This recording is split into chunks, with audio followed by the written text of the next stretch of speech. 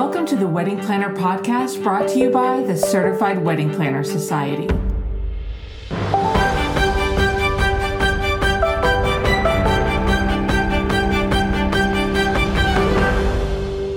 Welcome to the Wedding Planner Podcast. This is our Soulmate series, and it's brought to you by the Certified Wedding Planner Society. We're the world's leading wedding planner certification program and the world's largest membership of certified wedding planners. My name is Lori Hartwell, and I'm the founder and CEO of the Certified Wedding Planner Society. And my co-host for this series of the Wedding Planner Podcast is my husband and the president of the CWP Society, Philip Hartwell. Hey, Lori, and welcome, everyone. Today, we're going to be talking about working with your soulmate. So let's dive right in.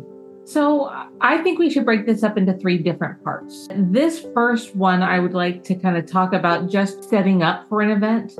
And then I think the second part would be really great to talk about when your soulmate is your actual day of assistant on either just a one-off or maybe it's your regular day of assistant.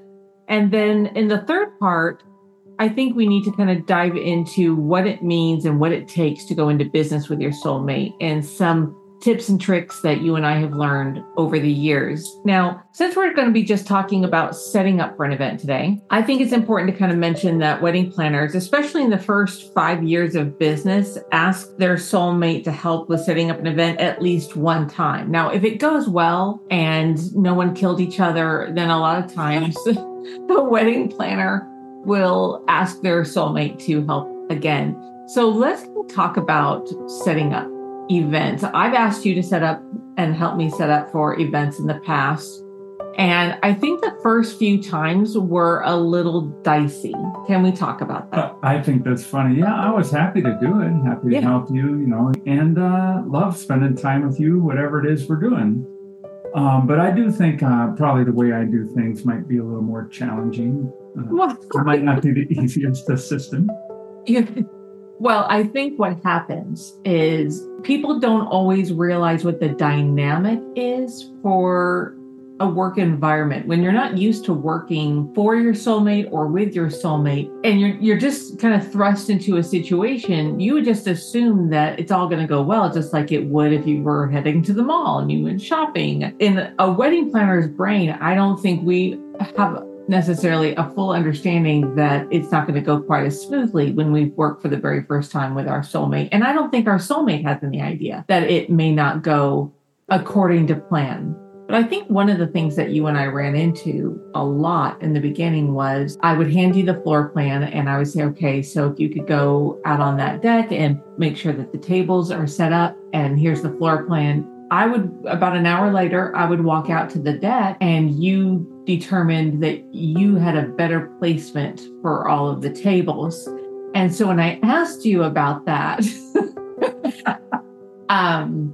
you were like, well, I was just kind of using my own feelings here and going with my gut. And I don't think people necessarily understand how much thought and effort goes into the floor plans in the first place. Yeah, I think in one case, there was a table that was in the shade or was not in the shade based on the floor plan. So I set it up in the shade.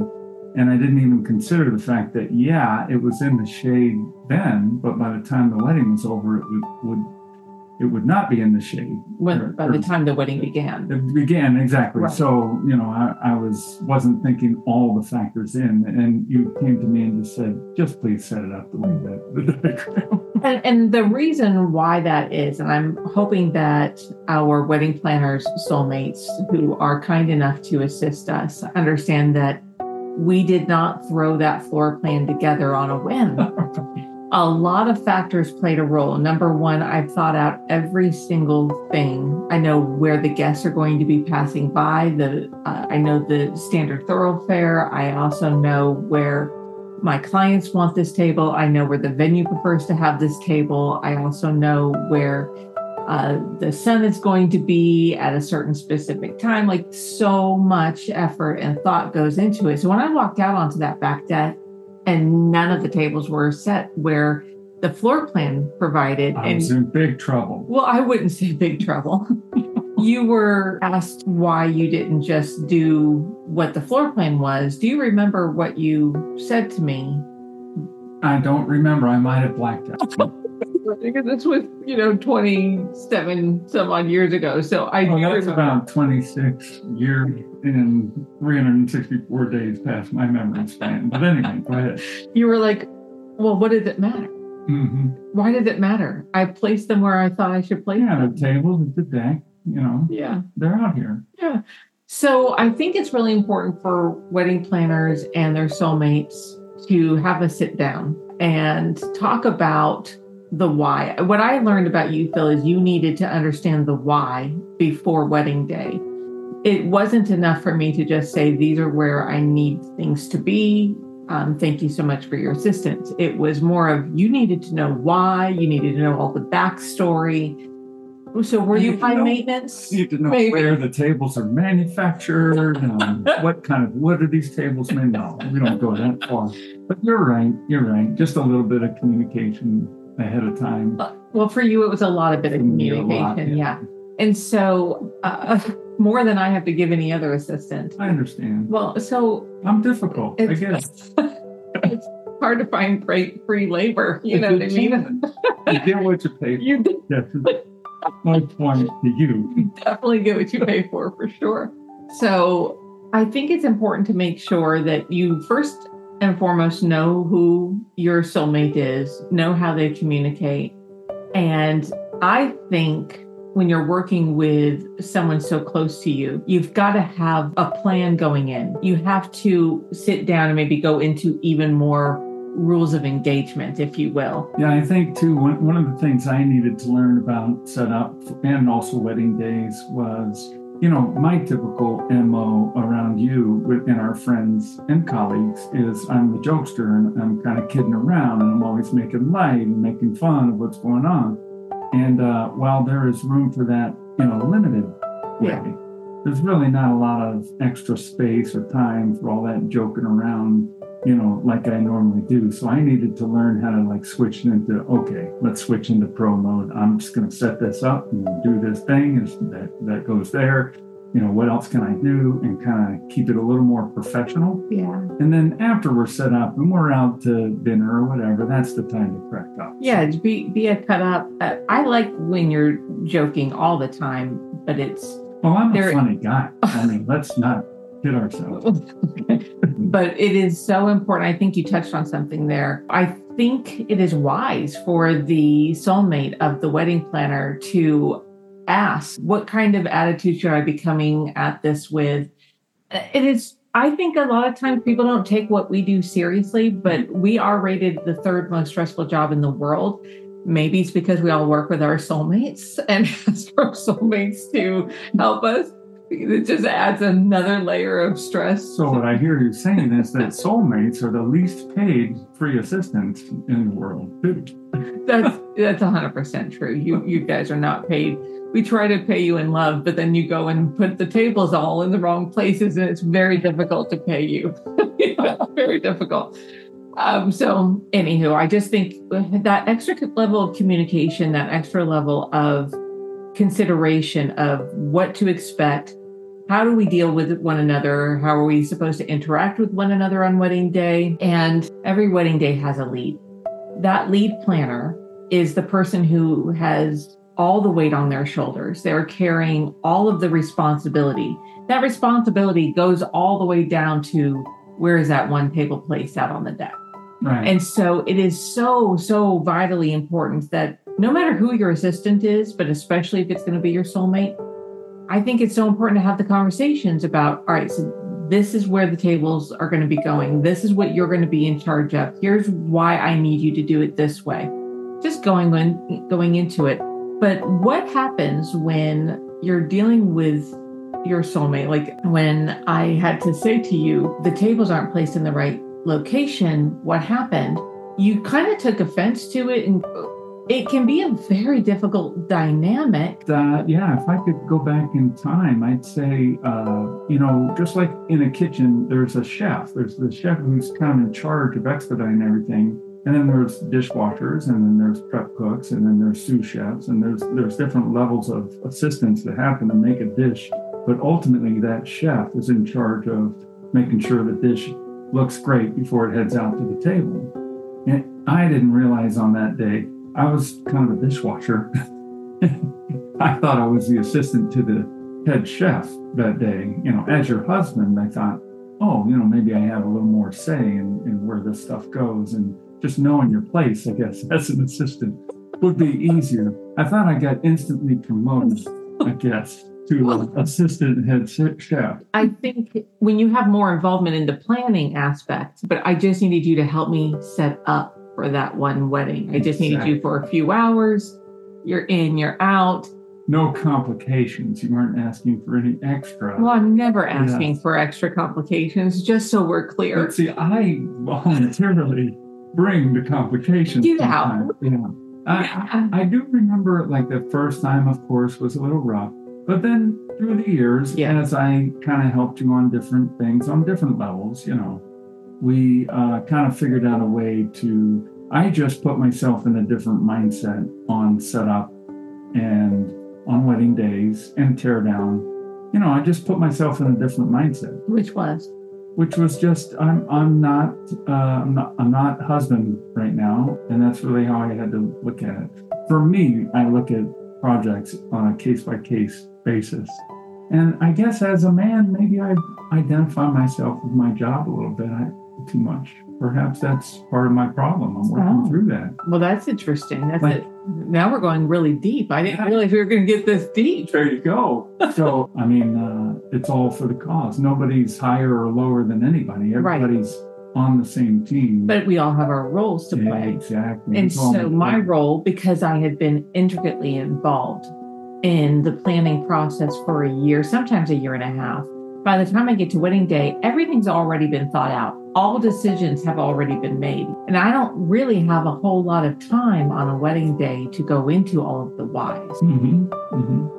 It's a challenge. I'm glad we got past that. We've had a ton of great events that we've worked together. It's been a lot of fun. Of course, it's a lot of hard work, but it is fun to be working hard or be in the middle of things and then look up and see your significant other, your soulmate, across the room doing their thing and just kind of puts a smile on your face like, yeah, we're doing this together. This is great. Yeah, I really enjoyed working with you, when you weren't complicating things. But I enjoy working with you and having you around because, there was a time where I was gone every weekend and this was our way of being together, even though I had to work. That's really kind of the beautiful thing about owning your own business as a wedding planner. You can work with whomever you wish, and that's a very nice added benefit, I would say. But you have to make sure that you and your soulmate work well together or that it can work.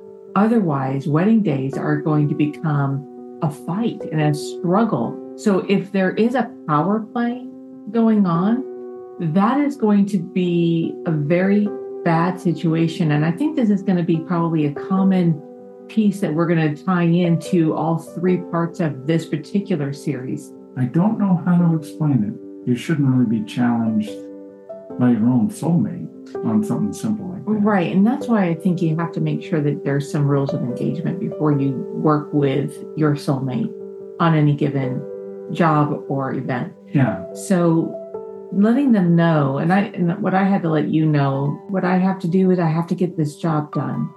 Yeah. And in order for me to get the job done, I'm going to have to get right to the point because I've got massive time constraints. And so if I say, hey, Phil, I'm going to need that table moved over 10 feet, I don't have time in that exact moment to tell you all the reasons why I need that table moved. And I just need it moved. We can discuss it at dinner afterwards. Over a glass of wine. There you go. Yes. And so I think that that's the main thing that has to kind of get across. And it's no disrespect to one person or another. We are under an enormous amount of time constraint. Yeah, I think to answer your question in a more succinct way, because I do tend to go around the bush to answer a question. But to answer, I think part of the challenge is, for example, for you and me, let's say my truck was broken down and we decided we want to buy a new truck, right? I wouldn't just go online and buy a new truck without discussing it with you. Right. Kind of going through the pros and cons and this and that. Because we're partners. Right, we're partners. So in our marriage, we're partners and we make all the major decisions together. So that's kind of what you're used to as a soulmate with another person when it comes to, mowing the lawn or buying a truck or the basic stuff around, do we need a new roof? Who would we go to? Whatever. Yeah. And then when you're working together on a project that has nothing to do with a personal thing, this is strictly a business thing, you go into it maybe expecting, I'm just speculating because this is how I came into it when I first started helping you on projects. I just expected that I would have equal say in the decision-making process of all these little details. And what I'm hearing you say is, you had already made all the, figured all that out with your couple, with the vendors and with the venue and all that had already been done many times months, maybe years in advance. So all I needed to do was be an assistant on that day. A wedding day is just about execution of previously planned decisions. Hopefully not the execution of your soul. But I love that you said that because you're right. A lot of couples are definitely used to making co-decisions, but on wedding days, the decisions, like you said, have already been made.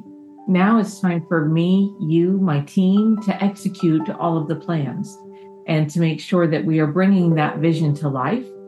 It is not the time to make brand new plans, brand new decisions, unless a problem arises. Now, on wedding days and during setups, problems arise.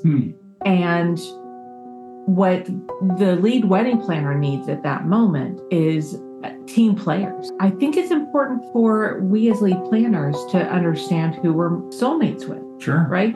And so I think because we were so young at the time, I was practically an infant when I started planning weddings. We did not necessarily understand and know each other as well as we could have because, just so that we can give some context for people, you and I met and married within 3 weeks. Yes, we did. We're not saying we recommend that. We're saying we lucked out. We got very, very lucky that it turned out as well as it did. 27 years now. 27 years later. Yes, here we are. And when you first started helping me with weddings, I can honestly say that I did not necessarily have all of the knowledge that I needed on how to work specifically with you. You were wishing that we had dated longer than 3 weeks. I just had wished that I had maybe had better communication with you prior to wedding day. Sure. It's hard enough being a newlywed couple and all of that, but you're right. It's all about communication. It is. Whether it's with your soulmate, it's all about communication. So, yeah. We learned a lot. So the moral of the story here is to make sure that when a lead planner asks the soulmate to help with setup for an event, to have some great communications, put some ground rules in. I want you to know that I'm in the zone on wedding day to make sure that you aren't hurting anybody else's feelings and that there's not going to be any pushback in the middle of an already stressful moment. Because if you wait to have those conversations for the day of the event, that's not going to go well. That's not the kind of drama you want to bring. You don't want to bring any drama. There's already enough drama. So setup requires great communication, and the soulmate of the planner needs to understand that all decisions have already been made. And when you're handed a floor plan, to just kind of go with the flow. If you have questions, please definitely ask. But for the most part, just follow the list that you're given. And I'm going to follow the list that I created for myself because we all have so many jobs to do on the wedding day. Let's make things easier on each other rather than harder on each other. I love it. Yeah. So thank you guys for listening to the Wedding Planner Podcast. And if you're not yet a member of the Certified Wedding Planner Society, we would love to welcome you into our amazing and loving family. Simply go to our website, certifiedweddingplannersociety.com, and you can learn how to join.